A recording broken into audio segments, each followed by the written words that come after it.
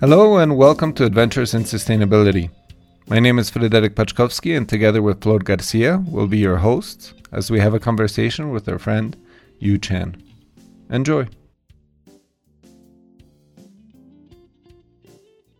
So thank you very much for being part of the podcast, Yu Chen.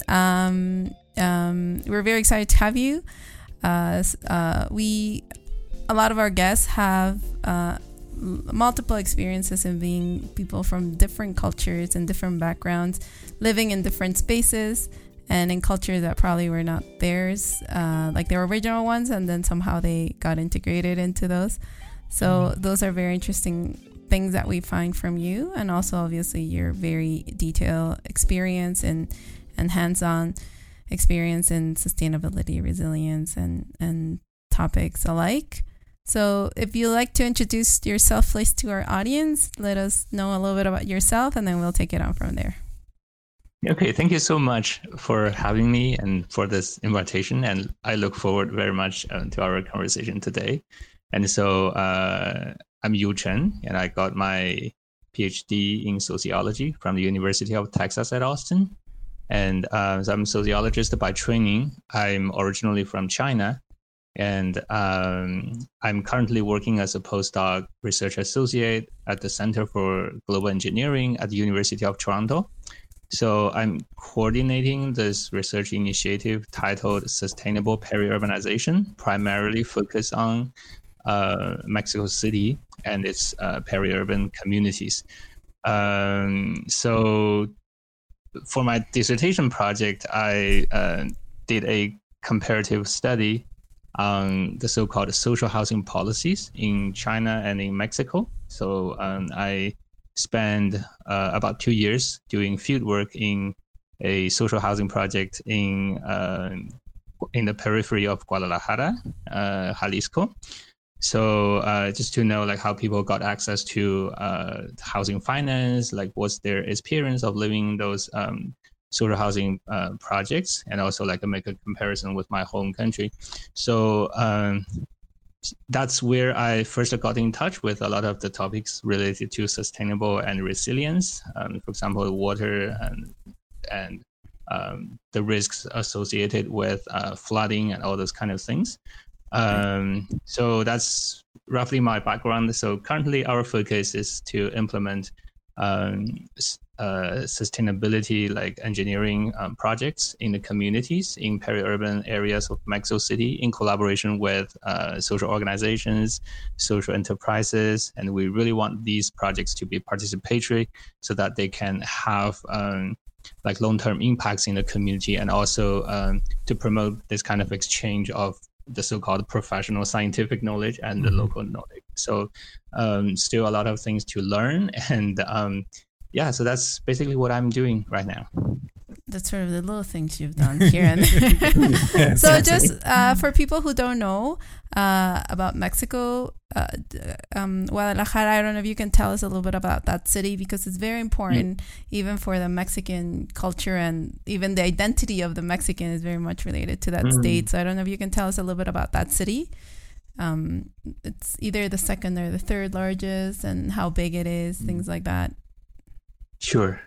So it's one of the largest metropolitan areas of Mexico, following Mexico City, and so it's also a regional center, political, economic, and cultural center in the western region of Mexico. So it's the capital city of Jalisco, and so it has the metropolitan area has a population of like about 5 million. So it's the metropolitan area is formed by 9 municipalities currently, and so I really liked the city. I really enjoyed its like food and all like the cultural sites, and also because I lived in one of the so-called social housing projects in the periphery of Guadalajara. So that's also where you can get in touch with the traditional cultures and the ranch cultures and everything. So it's really a region of diversity as well. And Yeah. Actually, you. no, I wanted to mention something, because one of the things that when we first met, you and I especially talked about how we fell in love with Mexico, no?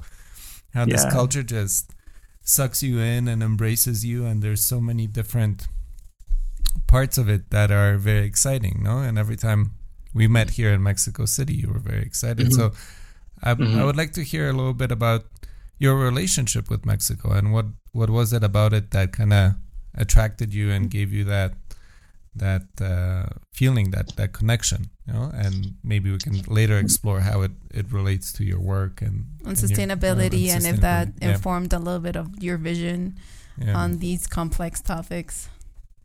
Yeah, sure. So I'm from a country that is very far away from Mexico. So I would say like 14 or 15 hours of flight. So the first time I went to Mexico was in 2009 in the winter. That was my first semester as a graduate student at the University of Texas at Austin. So I went to Monterrey, and that was my first experience of traveling in Mexico. So I took a bus, and it took me pretty much 10 hours, I remember, crossing the border. And the border crossing for me at the time was a very big thing. But then the experience was really you just cross that bridge, right? Yeah.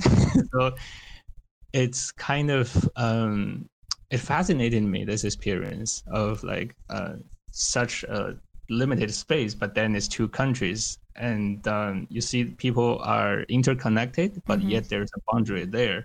So it was a very I would say complex feeling for me. And so, but then I entered the PhD program, and was identifying a research topic for my dissertation. And so I'm from China, and as many of the audience may know, that China is going through this rapid process of urbanization. And so a lot of people from the rural area, they migrate to the city looking for job opportunities. And so that's creating this kind of challenges for providing adequate housing, infrastructure, and services, right? And so I always have this kind of motivation to compare China and in Mexico, and to see what we can learn from Mexico, for example, because Mexico went through its rapid urbanization in the 60s and 70s, right? Correct, in the industrialization process. So the more I was traveling, the more I traveled in Mexico, the more I found the two countries actually share a lot of similarities in terms of not only this kind of family-oriented culture, but also in terms of its trajectory in the 20th century. In terms of, for example, we both have a state-led industrialization, right, after the mid-century, and both countries are heavily investing in a manufacturing sector. We actually have a kind of similar type of position in the global economy in many aspects, and we also face a lot of challenges. For example, the inequality and poverty reduction challenges, and all these kind of environmental issues, for sure. And interesting, for example, in both countries in the 20th century, we both had a revolution that had profound social, political, and economic implications. That's true. That's right. Even in the rural area, in Mexico, you used to have this kind of ejido system, right? Landowner, and in China, in the rural area, it's predominantly it's communal.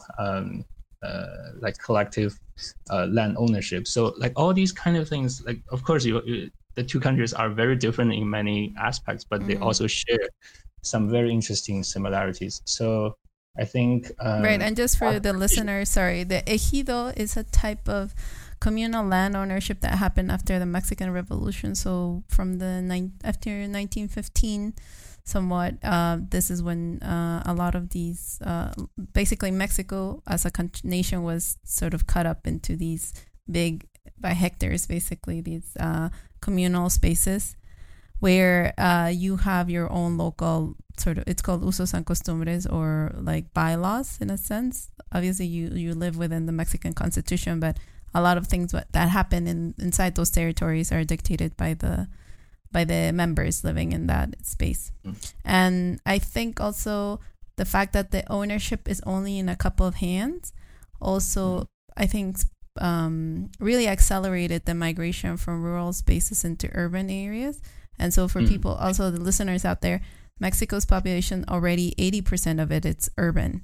So a small percentage of people that do own the titles to these communal land lots are the ones that remain in rural areas, and a little bit more. Yeah. But there's, as you said, I thought it was really interesting how there were very specific historic moments, socio-political moments that have really driven the growth. It hasn't been as organic, let's say, like, very disruptive type of activities or phenomena. So that's really cool. Yeah. And actually, just as you were saying that, I think it's also interesting to point out it's not really ownership of these areas. It's the rights to the rights to the area. I think to say that somebody owns these lands, it's a little bit misleading. Yeah, it's more about the right to be there and to have activities. And what's interesting is that there's a fixed number of these titles that are out there, and with a population growing, and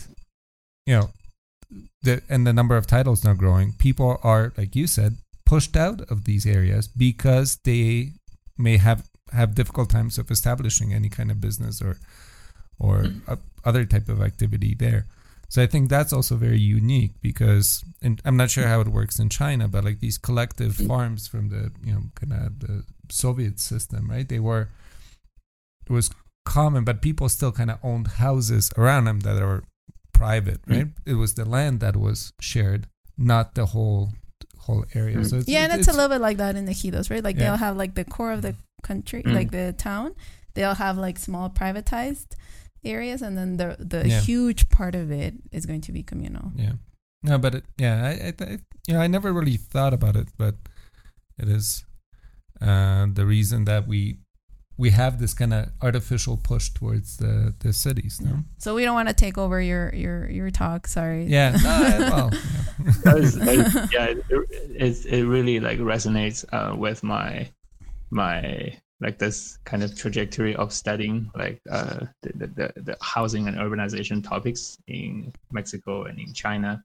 And of course, like ejido land and the collective communal ownership and all this kind of things play an important role in terms of like the expansion of urban space and things like that. So so basically, So you're coming from Monterrey, so that's where we were. Exactly. It was a very interesting trip. I remember it was 2009, like the bus trip, and also like seeing this big city of industries, and also like a lot of like local culture, and that's definitely something that amazed me. Nice. Yeah. So how do you think that informed what's your philosophy or your definition of sustainability, do you think, based on these experiences and sort of what you experienced? Because you lived it. I mean, you're an like hands-on type of researcher, right? Like you weren't just like studying the area and like reading lots of papers around it or writing a lot about it. But I mean, you did, but also you were fully, like, it was full immersion in that sense. Yeah, the reason why like I lived in that community in social housing project is because like as a foreigner, like I knew very little about social housing, like the system, like the policy and what these projects really look like and what's the experience of living there. Like I had practically no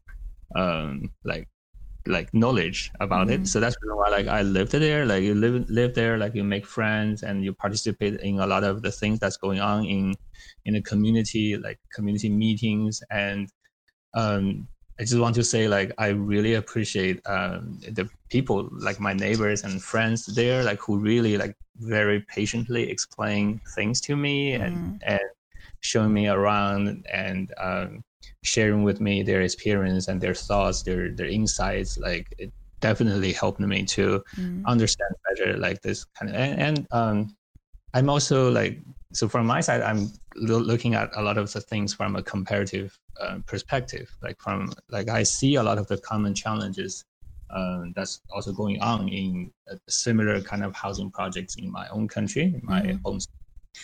And so that kind of reminded me of the importance of having like this kind of global perspective of the sustainability challenges. It's not just a local issue. It's actually, you see a lot of similar socioeconomic and political processes at play. And definitely like people from different regions and areas, disciplines, like backgrounds, they should come together and discuss like what are the best practices, what are the challenges, and what they think are the factors, underlying factors behind those challenges, right? So that's the first thing. The second thing I think is the complexity of sustainability challenges, because like at first glance it might be, oh, that's the problem of water supply, or it's a problem of like infrastructure, or like flooding and all those kind of things. But actually it tells you something about the model of urbanization, which is highly profit centric, right? It's correct. It's about profit maximization. It's about and also it tells you something about the state societal relationship, right? If the government agency or the public sector is only interested in promoting speculation, is promoting the market relationship without really considering the well-being of the people who live there, and then it's going to be very difficult to make change. So it seems to be like all these technical issues, but actually behind those technical issues, you see complex socioeconomic and political factors at play. And so this is the second one. The third one, I would say, is it's really great to promote so-called eco-technology, right, in the communities, so that for communities that do not have access to water, for example, we can install like rainwater harvesting systems and other things, initiatives in those communities. That's great. But at the same time, we also want to have like a perspective of environmental justice, social justice in our mind, right? So it's eco-technology, but for whom? And correct. Yeah. And who should? It's not just for the low-income population, the marginalized communities, but actually it's about like promoting cultural transformation in the entire society. So it's not fair, or it's not just. The low-income population are using these technology, like eco-technologies, while the rich, the affluent sectors are wasting water, using water as if they were like. So I think like all these perspectives really help me to understand better the issue, the concept, and at the same time ask questions, right? Not only technical questions, but all of those questions regarding the social construct of eco-technology, the politics of technology, like all those kind of things. So I think that's what my fieldwork experience really teaches me. Well, actually, that's a lot to unpack. And then you put it so succinctly, right? Like, because we've been working on these areas, and you know, I started off as an engineer. So like it took me like, I don't know, like 15 years to be able to say it and to sort of process it the way you've been processing it. So I think that's really great and insightful. Yeah.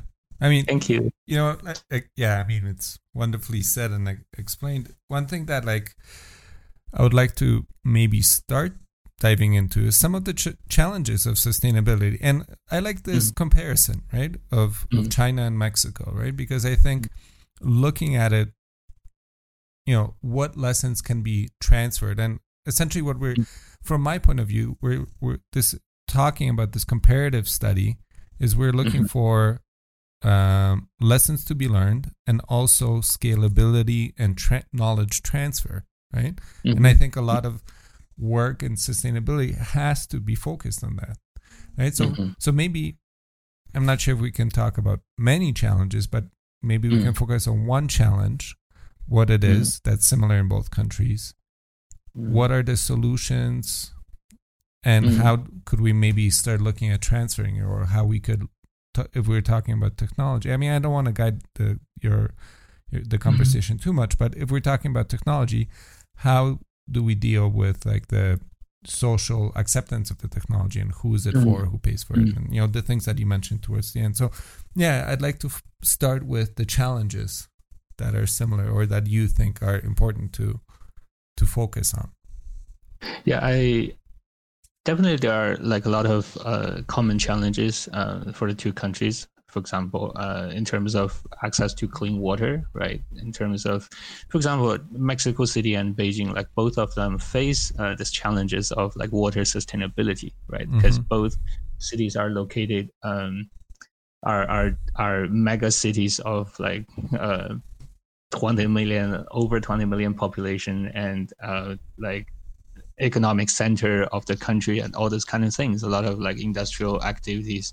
So definitely there are common challenges regarding like, for example, water, and regarding like access to electricity and energy, those kind of things.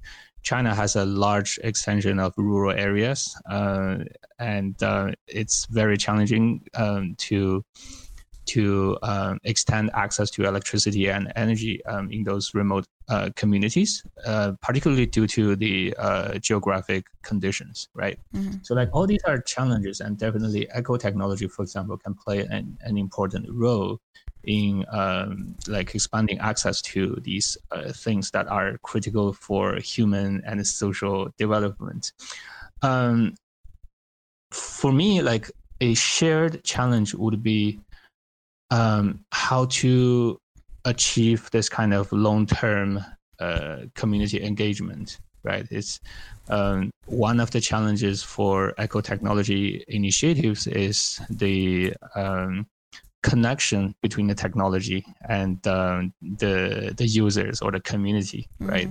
As Fred has mentioned, the social acceptance or social adaptation of these technologies, or how community can appropriate these technologies and use it for local development, right? To achieve energy self-sufficiency, or to achieve local employment creation, like all these kind of things. This is definitely a challenge faced by China and Mexico, and of course many other countries in the world. And of course, given the different contexts of the two countries, right, in terms of the culture of participation, in terms of the state-societal relationship, right, there are different ways to pursue that long-term community engagement. And in Mexico, we definitely see a vibrant civil society or social organizations, NGOs, social enterprises are working on these issues. And this is definitely something that like amazed me, and also at the same time, like it's a great inspiration for me, like to see like how social enterprises and NGOs, like they come to work on this issue of the connection, creating and expanding this kind of connection between technology and the community, and also to help or to facilitate the kind of community appropriation of technology. So this is definitely something I would like to see. But of course, I'm also interested in looking at the role that the government agencies and the public sector can play in this process, because we cannot say like, let's just throw everything to the NGO, like the NGO will take care of everything and the government just withdraw and retreat. That's the typical kind of neoliberal mentality about social provision. Governments definitely can play a lot of role. I mean, like an important role in eco-technology initiatives in local communities, because government has resources, government has connections with different stakeholders, and the government is supposed to act like beyond this short-term consideration of profit maximization, and the government can do a lot of things for the public good. But then the challenge is really to reorganize this process of the delivery of eco-technology to make sure to prioritize this kind of long-term involvement of different stakeholders. Sorry, just a small definition. Eco-technologies tend to be technologies that are they're powered by the local ecosystem. So like you would have things like rainwater harvesting, and they're powered by the local rain.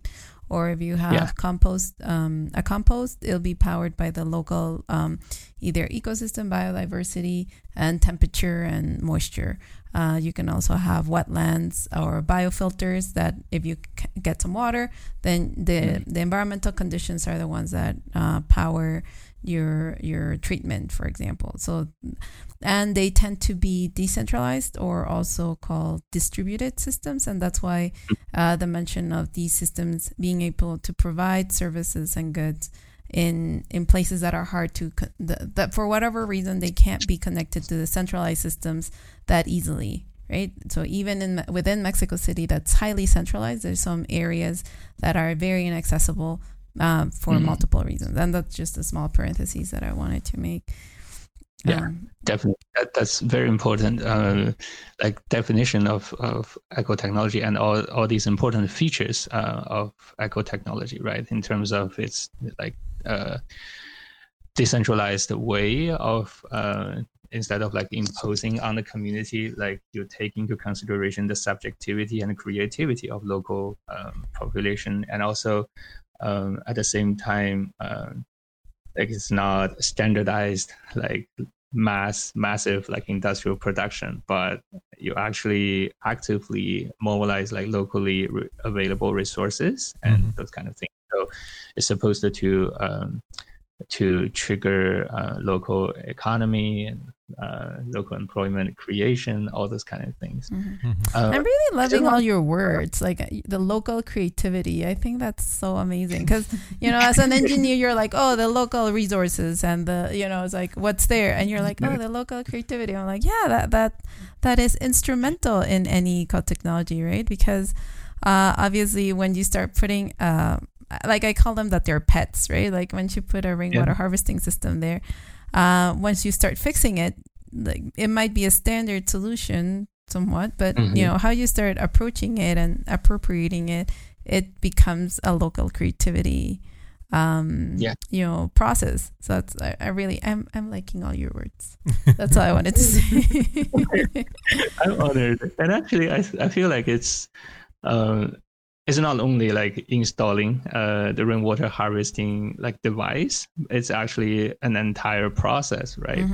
The community participates in like the diagnosis of the problem and also the demand of water use and all those kind of things, and identifying the opportunities for installing those devices. And also like when you install the devices, you need to take into a consideration the different conditions of each dwelling and household, and like people use different kind of materials for their roofs, and their patios or yards are like organized in different ways. And then you also like would like to hear people's opinion of like how they want to install the system, how they want to use the system, and do they have any suggestions regarding we can use the rainwater harvesting for other purposes, like the productive purposes or in education, right? Like areas and all those kind of things. Like it's a universe, right? Rather than like go to install the device and then the field team just go away. And so like it occurs to me like one example. I had this conversation with like a social enterprise called Cooperativa Onergia, who's specialized in solar technologies and energy justice, like all these agendas in the North Sierra region in the state of Puebla. So like we work with the community and the households, and because the household really actively like participate in the designing process as well, because they have to like in Spanish the word is convivir con la tecnología, right? To live together with the technology. So technology should become part of the daily life, right, of the users. And so we for example, we spend so much time like talking about like all these detailed like processes and everything, so that's not easily carried out. It's not like the government agency or some NGO like visit the community once and then install the device and then leave, and then the people stay with the technology probably like some weeks or months after the installation. The device is broken or has a technical issue, and then they have no one to ask for technical support, and then the project is just like abandoned. So it's kind of contrasted there. So so this actually should be like one of the priorities when we think about eco technology initiatives is the community engagement, and that's the potential of a lot of the stakeholders and actors they can contribute. Actually, listening to what you were saying, and I'm not sure if you remember from when you visited Blue Drinks, but we talked a lot about ecopreneurship, right? And for us, the vision, the idea is that what we're proposing is that ecopreneurship is that gap, between the government, public sector, private sector, and NGOs, right? That focuses on the technology, but with a clear value proposition and with an intent to make money. But then they also dedicate the time to not only install the technology but to support it, right? Because I've had a chance to work with NGOs here in Mexico, and I think one thing that is, especially for somebody that's coming from a business background or any kind of working background, is that you're shocked at how much money is invested into the technology, into the project, and then once the end date comes, that project is never looked at again. There's I haven't seen any significant attempts for follow-up, continuous improvement, maintenance. You go to these eco-technology museums, you go into some villages, and it's like, okay, there's like 5 different dry toilets, right? Well, this one was installed by an NGO in the 60s, this one in the 70s, this one in the 80s, this one in the 90s, and then you have these collections of eco-technologies that do everything from, like I said, from toilets to different types of greenhouses, composting systems, rainwater capture, and people that live on this land are surrounded by all this junk that came from halfway around the world sometimes, and because they all bring them from Africa or like from Germany, from Switzerland.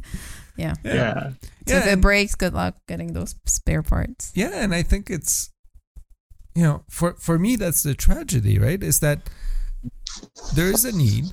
People do want to try new technologies. There are people that are willing to install them, but the financial models that allow all this to happen are so inefficient, inefficient for the follow-up, no? Or like the vision is just, let's just implement it there, and then God knows what they're gonna like.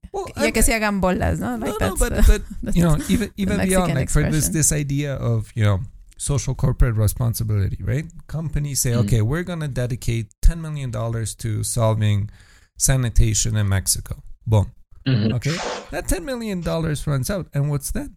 And because NGOs are not allowed to invest the money, they're not allowed to make money off of their services. That money is essentially cut off, and that's the end of the project, because the next time they encounter money, it's going to come with other strings attached. It's not going to be a company that wants to continue somebody else's project. It's going to be a company, no, we want something new, right?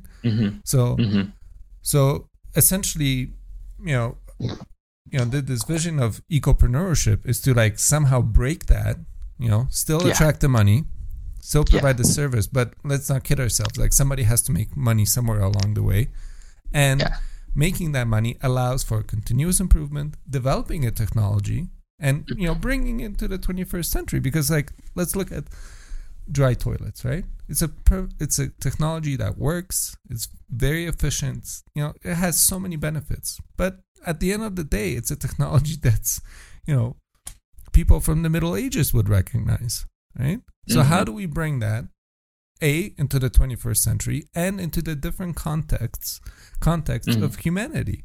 And like you mentioned earlier at the beginning of our talk, is that you have these countries that are urbanizing at a rate that's unbelievable, right? So how do we also urbanize the technology that could help us relieve many of these problems, right? Yeah, definitely. It's and I was wondering if you have an insight from your background, multicultural background, and your training in various fields, because some of the things he didn't mention is that he also did a degree in Latin American literature, I remember. And so I think you have a good handle on maybe a little bit of our psyche, right? Because, for example, it's really interesting for us to understand that, let's say, Mexican women have expressed in some of the studies that we've done that it's really hard for them to identify hygiene without water, right? So like a dry toilet, it's like, it's a little bit of a conundrum for them. Like it breaks the idea that, cleanliness and sanitation has to include water in it. Like Mexicans will actually use water, bleach, and vinegar, and like all these layers of like liquids, so that like they can't imagine a sanitation or a cleanliness process that does not include water, right? So I think, and right now we were thinking, well, one way in that you can incorporate these technologies or perpetuate them, or maybe assure its long-lasting adoption, is by the creation of wealth. Right? If we can understand that you can create an economy around these eco technologies, then you can do this. I was wondering if you have some other insight, or what do you? Obviously, it'd be good to hear your thoughts about ecopreneurship and maybe some of its limitations, or some other process that could be used. I don't know, within this creativity, or this culture around certain resources, and your insights around those items for the long-term adoption of these new ways of thinking. Yeah, it's I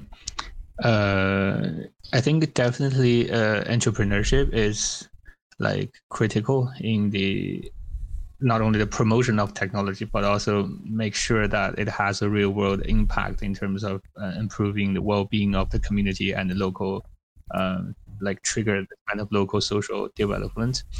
I also, like, I'm also aware of like seeing the tremendous work that many like social enterprises have done. Like I feel it's a very complex process, right? For the technology to become part of the community, to be really like genuinely like appropriated by the local people. It's like the participation of NGO or social enterprises is not like automatically translated into the positive outcome of the initiative, right? There's a lot of work that should be done, and also a lot of the critical like reflection, right, from like among all the participants of the process. For example, it's not like go to the community and teach women like how to like view, you should have this kind of view of hygiene and all this kind of things. Like imposing this kind of view is not part of eco-technology, and actually it would harm the eco-technology initiative. I would say like in this case, for example, other processes and this kind of like participatory like diagnosis, or like people coming together and discuss their hygiene issues, and a focus group, or you create this kind of condition for that kind of discussion to happen. I think would be like a better way to start, right? So like we also have like a lot of experiences when like NGOs impose like agenda from like external actors to the community, right, without really like listening to the opinion or the insights or the needs of the community, right? That would ruin the eco-technology initiative as well. So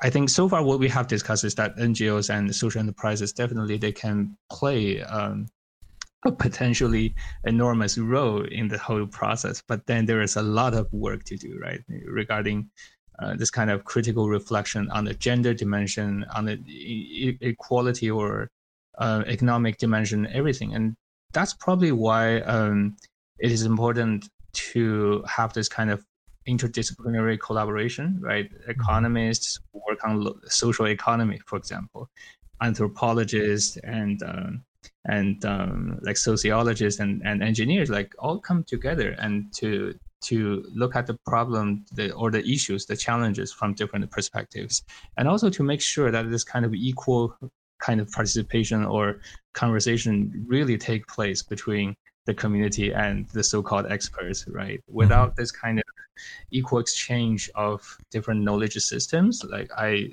think it's going to be very challenging, very difficult for eco-technology to have any real world impact. And also, for example, we would like to be sensitive to the impacts of those initiatives, right? How it influences or affects the gender dynamics in the communities, right? With for example, an initiative of solar oven, for example, solar cooker, for example, and how that will impact the cooking behavior and the division of labor in the household, all those kind of things. It's these are not like insignificant like side outcome of the initiative, but they are an integral part of the initiative, and we also need to like be aware of those dimensions, and that's my reflection on the issue. And I definitely agree that there's this kind of challenge of community engagement and long term, and how the community can appropriate the technology. Like this is a challenge for like many countries in the world, and in China, where I'm from, I think the government is definitely very involved in poverty reduction efforts. And for example, like give you an example, in terms of connecting the household to electric system and all those kind of things, right? You have two approaches. One is centralized through the expansion of conventional grid systems, and the other one is the off-grid systems, like decentralized approach. And in China, you're going to see like a lot of like centralized because of the government efforts and resources that the government has, and the commitment to do this kind of the initiatives to deliver a lot of the services to remote communities, which is positive. But at the same time, it's going to be the same challenge, which is the long-term commitment of the government in terms of maintenance, in terms of, and if that is consistent with the political reality of the country, but then would it be a good idea to complement that with community-based initiatives, right? To facilitate the participation of the local communities regarding the like the designing process, regarding the how to use the technology in their productive activities, like all these things that we can learn from Mexico, right? So that's it's not like we are transplanting, right? Their parents go into other countries. That's never gonna work. But there are definitely common challenges and definitely good practices that we should learn from each other. And is there something an experience that you had, and it doesn't matter if it was in Mexico or in China or anywhere, where you actually saw a success story, that a technology was successfully introduced, accepted, integrated, and then supported in any community. And it doesn't really matter about the size either. I mean, I'm just wondering if there was any such experience that you could talk about. These community-based managed like new technologies or in technological innovations. I mean, for me, I'm particularly interested in hearing a story where eco-technology was proposed by somebody as being a potential solution, and then when it was introduced to the community, accepted, supported, integrated, and continues to work. That's really what I want to see, if you can mention something like that, or if you, even if at all, if you had that experience or not. Yeah, like for example, I spent a couple of months like doing interviews with social enterprises or NGOs working on solar technology, and one successful story is the one that I just mentioned in the North Sierra region of Puebla. So the social enterprise Cooperativa O Energía works like working with the community, like sit down together with the community and come up with this kind of diagnosis of the energy demand of the community, and installing like solar panels and all those kind of things. And so what really I was interested when I was doing this kind of interview with them is try to look at like how they achieve this kind of long-term commitment with the community, right? And I found like one very good approach is through this kind of creating a local network of support through the training programs, right? And like, because often the time, like these communities are very sparsely distributed, like in the mountain areas, and it's very difficult for the organization to reach. And it's like several hours of car trip, and then walking like another several hours to get to the community, and from home to home is 1 hour walk and things like that. So it's very important to have like a permanent kind of presence of the because whenever the users have problems with their like device, they need technical support, and if you don't have that kind of local support networks, it's going to be very difficult. But it's also at the same time very costly to have those kind of local technical support if you only rely on your own field team, right? So it's great to develop this kind of local networks through community training programs.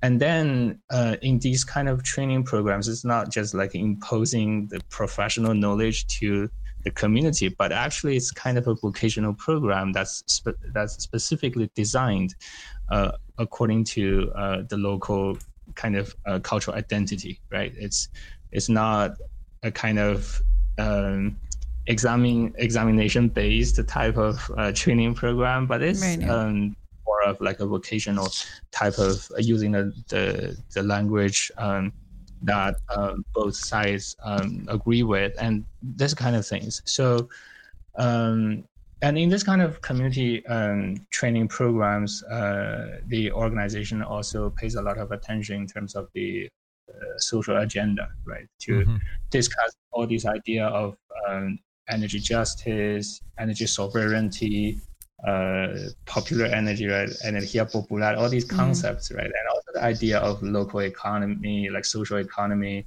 circular economy. So I heard that after this training program, some other like cooperatives were established in the local community, providing some of the supply parts and those kind of things. So you see like this process of making this initiative more like sustainable in both, and it also became a venue for this kind of critical reflection on the so-called energy transition towards renewable energy, right? Because when we talk about in this kind of debates or discussion on the energy transition, I think there's a missing dimension here, which is the relationship between renewable energy and marginalized communities, or like how the communities that do not have access to electricity, how they can like get rid of the energy poverty through these community-based initiatives. I think that dimension is missed in this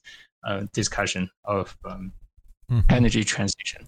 So that's definitely my one of the experiences, or that I got to know, which I feel like very inspired by it. But at the same time, like I'm also like reflecting on these like despite like all these successes, and it's great, and it shows us like the agency of the community and also the agency of the social enterprises in promoting all this.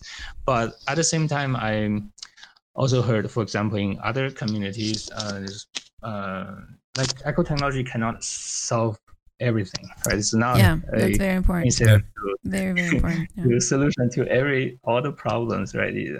On the contrary, sometimes you heard like because of the violence, because of the organized crime, or like these kind of things, eco-technology probably won't be implemented, or it's kind of like people abandon their community altogether, right? Not to mention the technology they have. So I feel that like this is another dimension that needs to reflect on, which is how can we use eco-technology to make positive change, but at the same time think about like how this technology is also embedded in the local context, and also it will encounter a lot of constraints, right? Regarding, so eco-technology alone is not enough. It's a whole set of actions, and so that's complex, but that's also exciting, I feel. No, and very well said and explained, I think. And that led me to actually another question is, do you feel that eco-technology is a stopgap measure that we kind of implement while a community develops or catches up, or, you know, and then we bring everybody on a central system? Or is it actually a solution? Because, you know, we pointed out it cannot solve all the problems all the time in every context, right? So in some communities, is it just a stopgap measure while they, you know, to stabilize a certain situation, and then other solutions can be implemented? Or is eco-technology actually a viable solution to solve, let's say, certain problems in a community, right?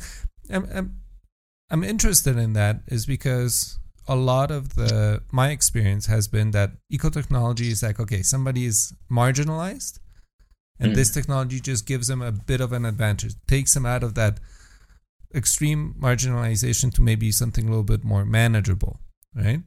So I just want to hear your point of view on eco-technology. Like, what role does it have? You know, is it a permanent or kind of intermediate solution? Or what do you think could be the vision? Yeah, or what the vision is. I mean, you know. Yeah, I think that's a very, very great question for us to think. I do feel like, of course, it's like marginalized communities, for example, communities that do not have access to water.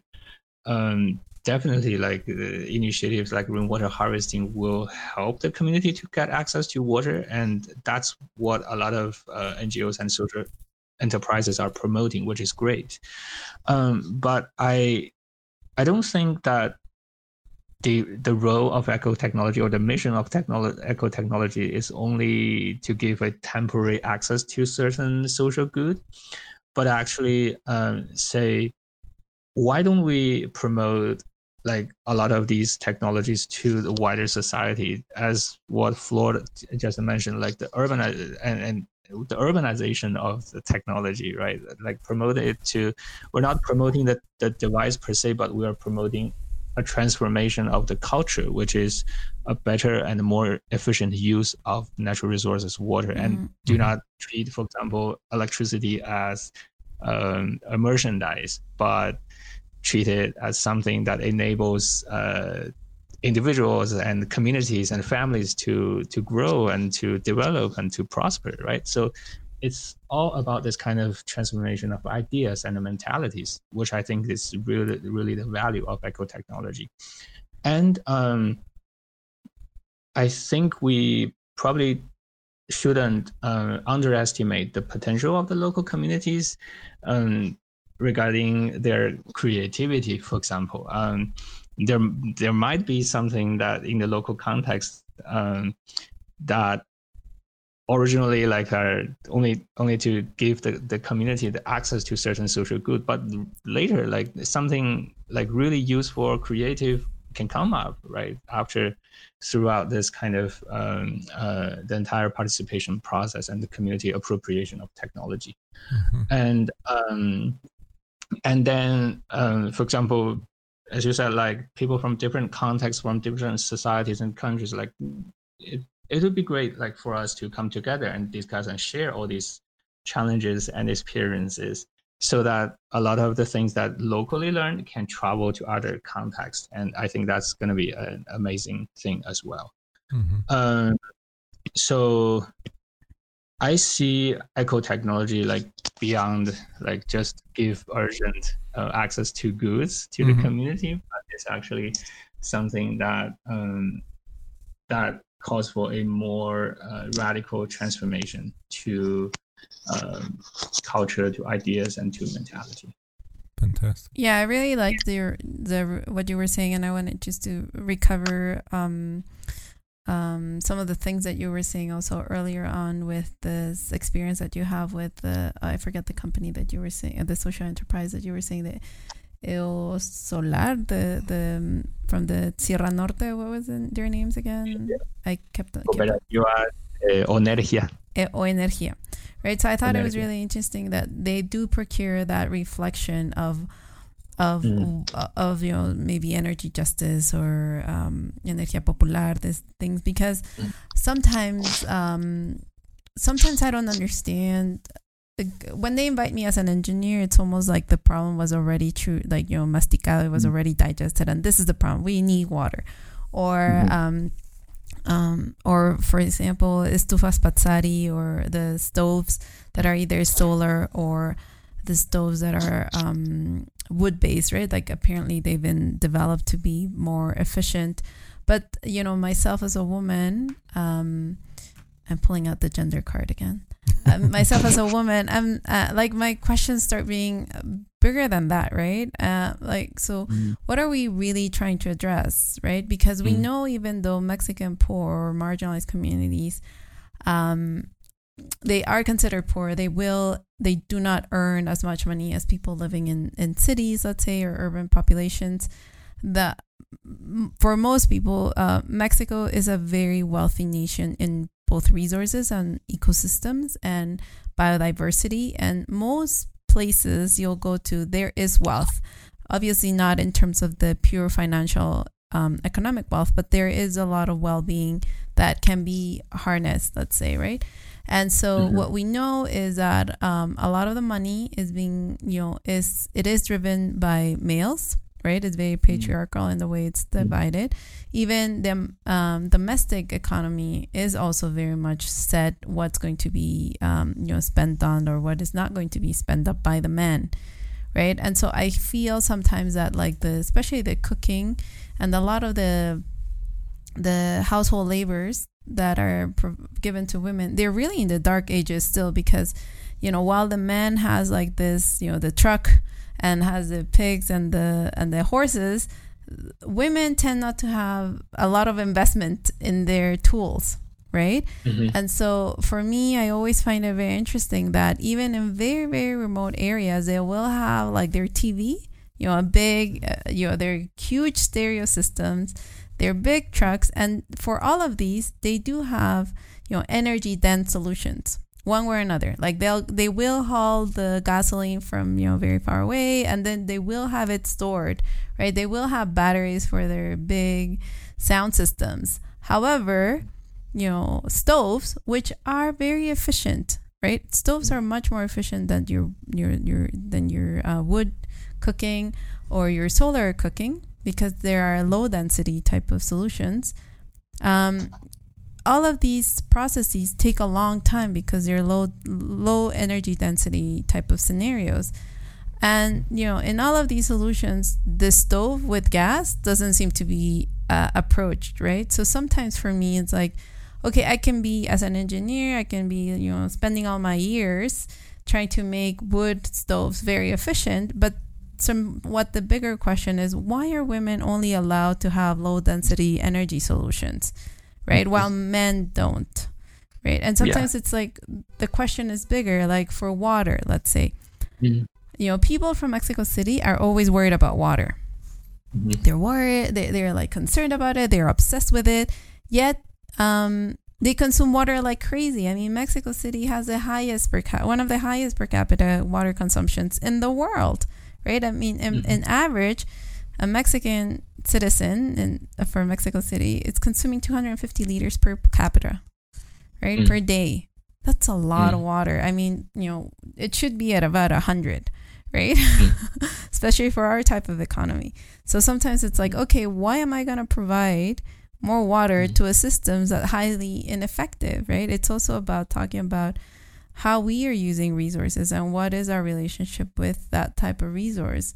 And does it make sense to provide more resource to a system that's very inefficient, right? So I'm not sure if you can tell us a little bit about that. It's like, what are we really trying to address here? Or is providing these type of solutions really going to solve the problem?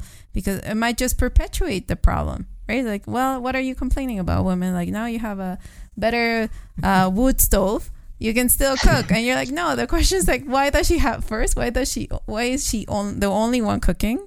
And two, why is she only being allowed to source low density fuels, right? So I don't know what your thoughts are about that, since you have more of the social and cultural part of it. Yeah, this definitely, like, we all come from our own like academic background. Like, we have a discipline, like and all the theories and knowledge attached to that discipline, right? And that's the reason why, like, I feel like this is one of the beautiful part of the community-based eco-technology initiatives, because it really reminds us, like, the wider like societal issues, right? The challenges of inequality, exclusion that still impedes the development of many communities, right? And also, I feel like as outsiders, like, of the communities, like, when we start doing all these kind of community-based initiatives, I feel our role is more of like facilitate and to provide this kind of structure for a lot of the original ideas to emerge in the community, right? And so this reminds me of another example, which is I think it's Cántaro Azul, right? This Cántaro Azul.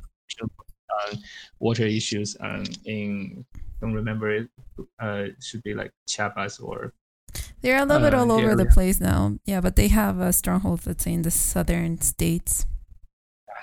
And so they have this kind of water treatment techniques, and then a group of women from the community, like, they gather together and create this kind of social enterprise, which is to provide water to the community, right? And so, and in this way, like, it's the women who make the decisions, and like, it's their enterprise. And so you see, like, a lot of the kind of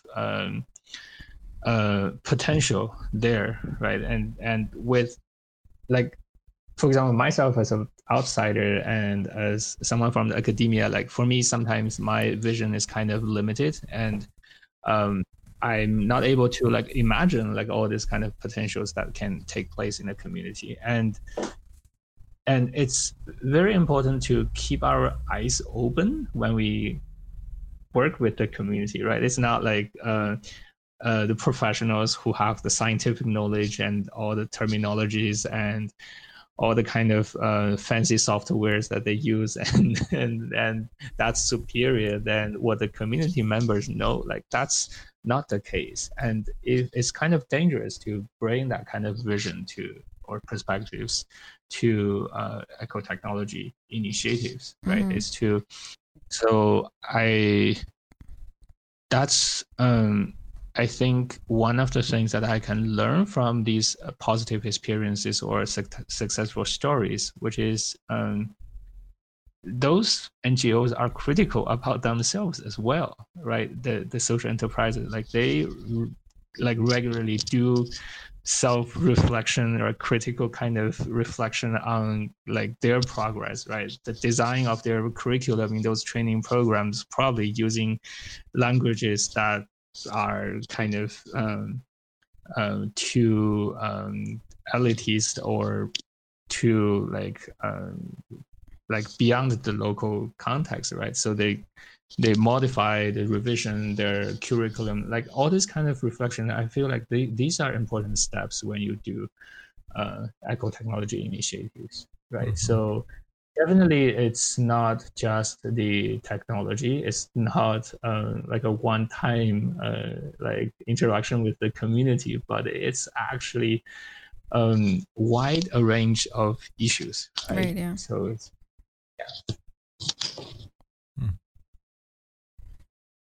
So that's super. Yeah, no. I really appreciate like that you're able to condense information that has taken me a very long time to acquire or like to process somehow. Yeah. So let me just ask you another question in terms of where you see yourself, let's say, because obviously you've spent a lot of time really analyzing in a very complex manner, maybe items related to sustainability, or maybe now currently your position, sustainable technologies, or even sustainable technological development, let's say. For example, how do you see yourself in terms of taking action, right? Because sometimes we can stay in analyzing ideas and studying cases and doing all this intellectual work, right? But in the end, the sustainability solutions, we need them like yesterday, right? Like our cities are collapsing. Like Mexico City is like shrinking upon itself because it's just like it's sinking. It's sinking. Sorry, it's sinking because it's extracting so much water. Things are not. So that's just creating all this havoc. And right now, because of the air pollution in Mexico, we have higher levels of COVID mortality. Could be explained by that. Our water systems are getting polluted every day. All around the world, there's micropollutants everywhere now. There's microplastics. So either from a personal experience in that you are living now more sustainable, let's say, or that you're seeing all these projects. What are your words to make all this more actionable? Let's say, how do we get there? Let's say in terms of you being in the front, because in the end, like we're like crossfire basically, right? Like you're getting yourself there. You're making these interviews. How do you make that happen, either for yourself or projects? Yeah, I definitely feel like the first thing is to inform ourselves about a lot of the issues, right? It's a lot of times like you are living not sustainable because you don't know, like you are socialized into this consumerist culture, right? Mm-hmm. And so I think first of all, it's important to read and to write and to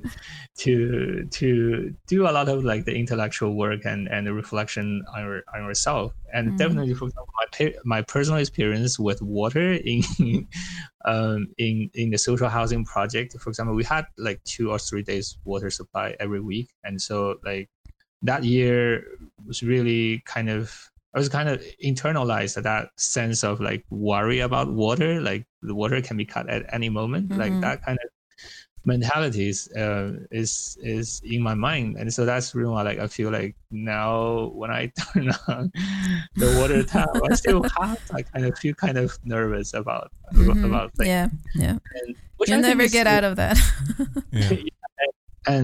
But I think that's a positive change in terms of behavior, right? You think about reuse water, you think about like all these like positive like behavioral change, but like to be able to reflect on that consumerist like culture, like without quite consideration of environment or sustainability or justice. Like it's you really like need to like go out your comfort zone, do a lot of readings, and get to know like all these community initiatives, right? How people what different views of water and electricity, right? This is, for example, it's the same thing when we understand like housing, right? Do you understand it as a pure like merchandise, or do you consider it as a kind of social well-being and a social right that we're still struggling for?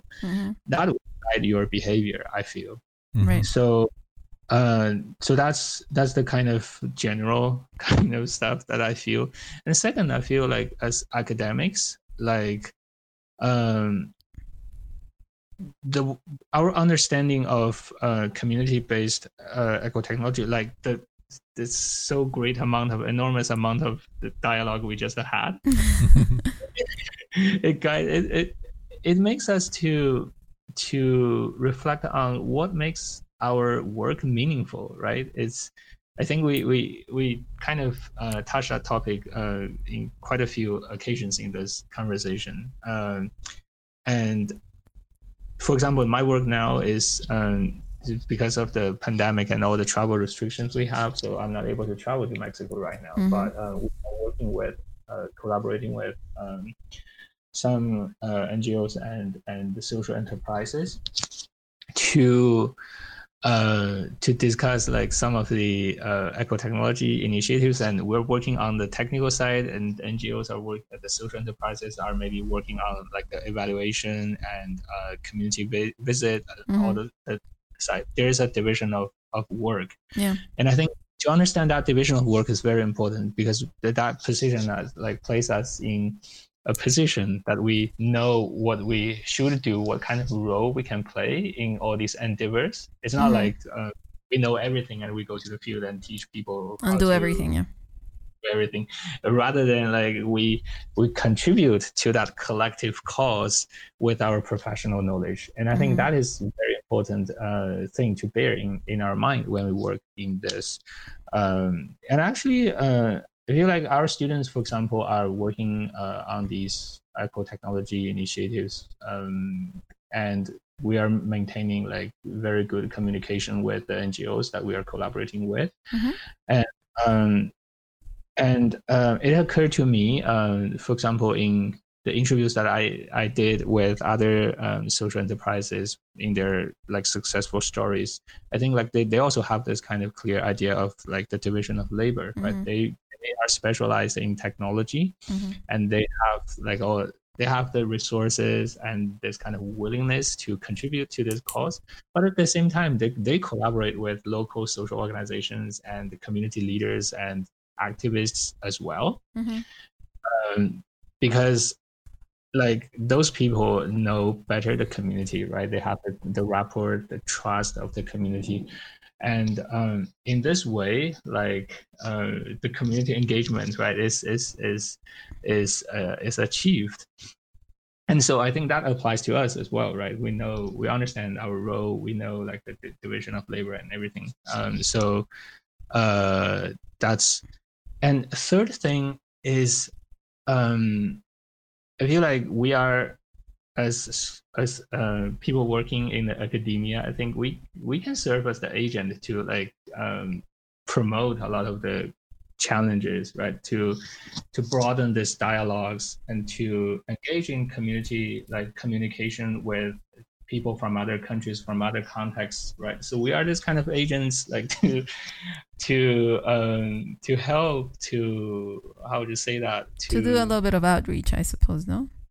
Yeah, as well, and to promote a lot of the things, and to communicate with people, to help like the information sharing and all those kind of things, right? Wow, that requires a lot of self-knowledge, I think, right? Yeah. I mean, they're not, none of those are easy tasks, but I like that you provided a good like 3-4 step type of approach to it, and I really appreciate it. Thank you. Yeah, no, I really appreciate it. And I think one reoccurring theme that we heard through all the interviews that we had is education, right? Is education. I think Or getting yourself informed of different sources, not just the one. Yeah. Maybe this is probably a topic for a different interview, but how do you start? Like, where do you, like, if you have this spark of thinking about sustainability it doesn't even have to be sustainability per se, but it has to be like, how do I reduce my impact, for example, right? Forget about sustainability the way we talk about it, but as an individual, right, that you want to do, reduce your impact, where do you start? Where do you get those ideas? Where do you go to? What's the, you mentioned read and write, what's the first thing you read? What's the first thing you write? Or just read so much that like at some point you'll get enough, enough volume of information. Yeah, no, at what time do you stop analyzing and start acting? Right, yeah. It's, but yeah, like I said, I think that's a topic for another interview. Yeah. So Yu-Chen, I'm gonna ask 2 questions, I think, just to wrap up. Like, thank you so much for your insightfulness and your conciseness. I think that was very, eloquence. At least for me, eloquence. That's very wonderful. I'm not that good with words.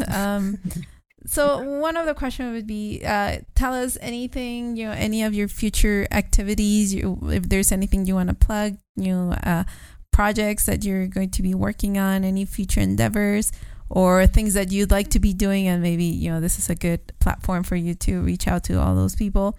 And the other ones, maybe other interviewers or people that you think might be really nice to bring into this area and the space and harness the collective wisdom, let's say, of our peers, or people that we consider important in this field of sustainability and resilience. So bad interviewer, 2 questions at the same time. First of all, I really appreciate the platform and also this opportunity to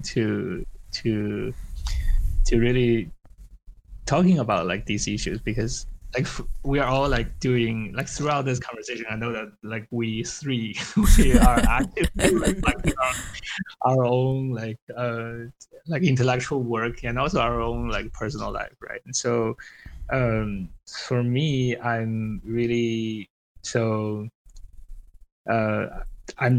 feel passionate about the kind of work I'm doing right now, right? Is to kind of facilitating the collaboration between like academia and the NGOs. Mm-hmm. So like this is kind of a role of project manager type of thing, coordinator. Mm-hmm. And at the same time, I'm also conducting a research on NGO experience with eco-technology. So basically, the interview, this you probably may have heard in my previous intervention, is I'm interviewing a lot of the social enterprises and NGOs regarding their experience of promoting eco-technology and the technical challenges and practical challenges that they have, like all this kind of thing. So I like this project, and I think it's important. We need a systematic, comprehensive review on these challenges. Yeah.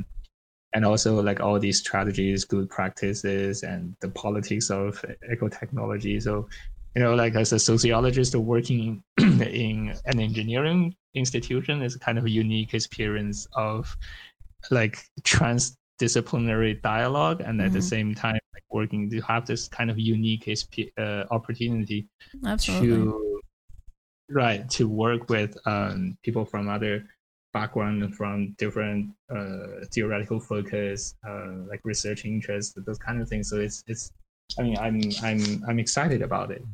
And so in the future, I definitely would like to continue this journey to reflect on to work on like issues related to environmental justice, sustainability, all these kind of issues, right? But from a perspective of a sociologist, right? So we think about the social construct of all these concepts and the politics behind it, and think about the inequality and exclusion in these environmental topics. And I think that in the long term, this would be my research interest. Wonderful. I do a lot of the comparative work that I'm doing right now, because like having experience of doing research in like different contexts, I think it's really unique experience, and I really appreciate like all the support that I received in this journey. And something like as an announcement or exclusive. I would like to say is we are trying to so at the Center for Global Engineering, we would like to organize a forum, an online forum that invites social enterprises and NGOs to share their experience, and we probably can like identify some collaborative research project. For example, we design like surveys, like standardized surveys, and then we apply it into different like areas and different regions. So I think that's going to be an exciting things, and so I'm working on it. Perfect. All right. So keep us in the loop. Let us know. Yeah, and if there's anything that we can share, in the description or through our medias, let us know, and we'll we'll make sure that to get that out there. The word out there. Yeah, so fantastic. Yeah, thank you so much. Yeah. So it's also about like resilience, right? Like we are in this circumstance, and we encounter a lot of limitation regarding like the kind of research we can do. But I appreciate like people still come together, like share their experiences and try to like do as much as possible. So that's amazing. Yeah. Wonderful. Yeah. Thank you. Yeah, thank you so much. And anyone you think might be a good guest for this space, or even someone you'd like to hear from, and maybe we can reach out to them. Yeah, it's actually like I guess it would be a good idea to like interview like a lot of these eco entrepreneur, right? Absolutely. Leaders and things like that would be fantastic, and also people who work in different cultural contexts. I think that might be very interesting because I think a lot of these people do a lot of like reflection on. Sorry. Our dogs are in every podcast, in every episode. I was just thinking we're not going to have any barking, but this thing. So reaching out to some ecopreneurs, and then different people with different cultural contexts, and I think that'd be a great idea. Yeah, because definitely. Okay, and one last question from me: can we have you back? Can we invite you back? Yeah. Yeah, maybe some of the findings you have, or I'm sure you're going to be writing an awesome paper around it. So it'd be good to talk about your findings and some of the cool things that the insights that you got from your qualitative study. Yeah, definitely. Like, and I appreciate this invitation, and definitely I would like to have this opportunity to share the findings, and also like have like conversation, like this kind of exchange of ideas with both of you. You are great hosts, and also hopefully one day like we like after all these like we should reunite together. And, it'd be nice to see you again in person. Yeah, it's been over a year now. Yeah, it's been a year right now since we met. So anyway, so I think that's about for me. Same. I mean, look, it's not it for me because I have more questions than I started off with, but I think we can end it here for now, and just pick this up some other time. I mean, and hopefully soon. And like I said, maybe next time we'll be face to face. That'd be great. So thank you so much, and good luck with everything. Send us whatever you want us to share, and we'll let you know when we're posting it. Yeah. And I'm sending you a big hug. Thanks so much, Yu-Chen. Take care then. Okay. Take care as well. It was great seeing you. Take care. Bye.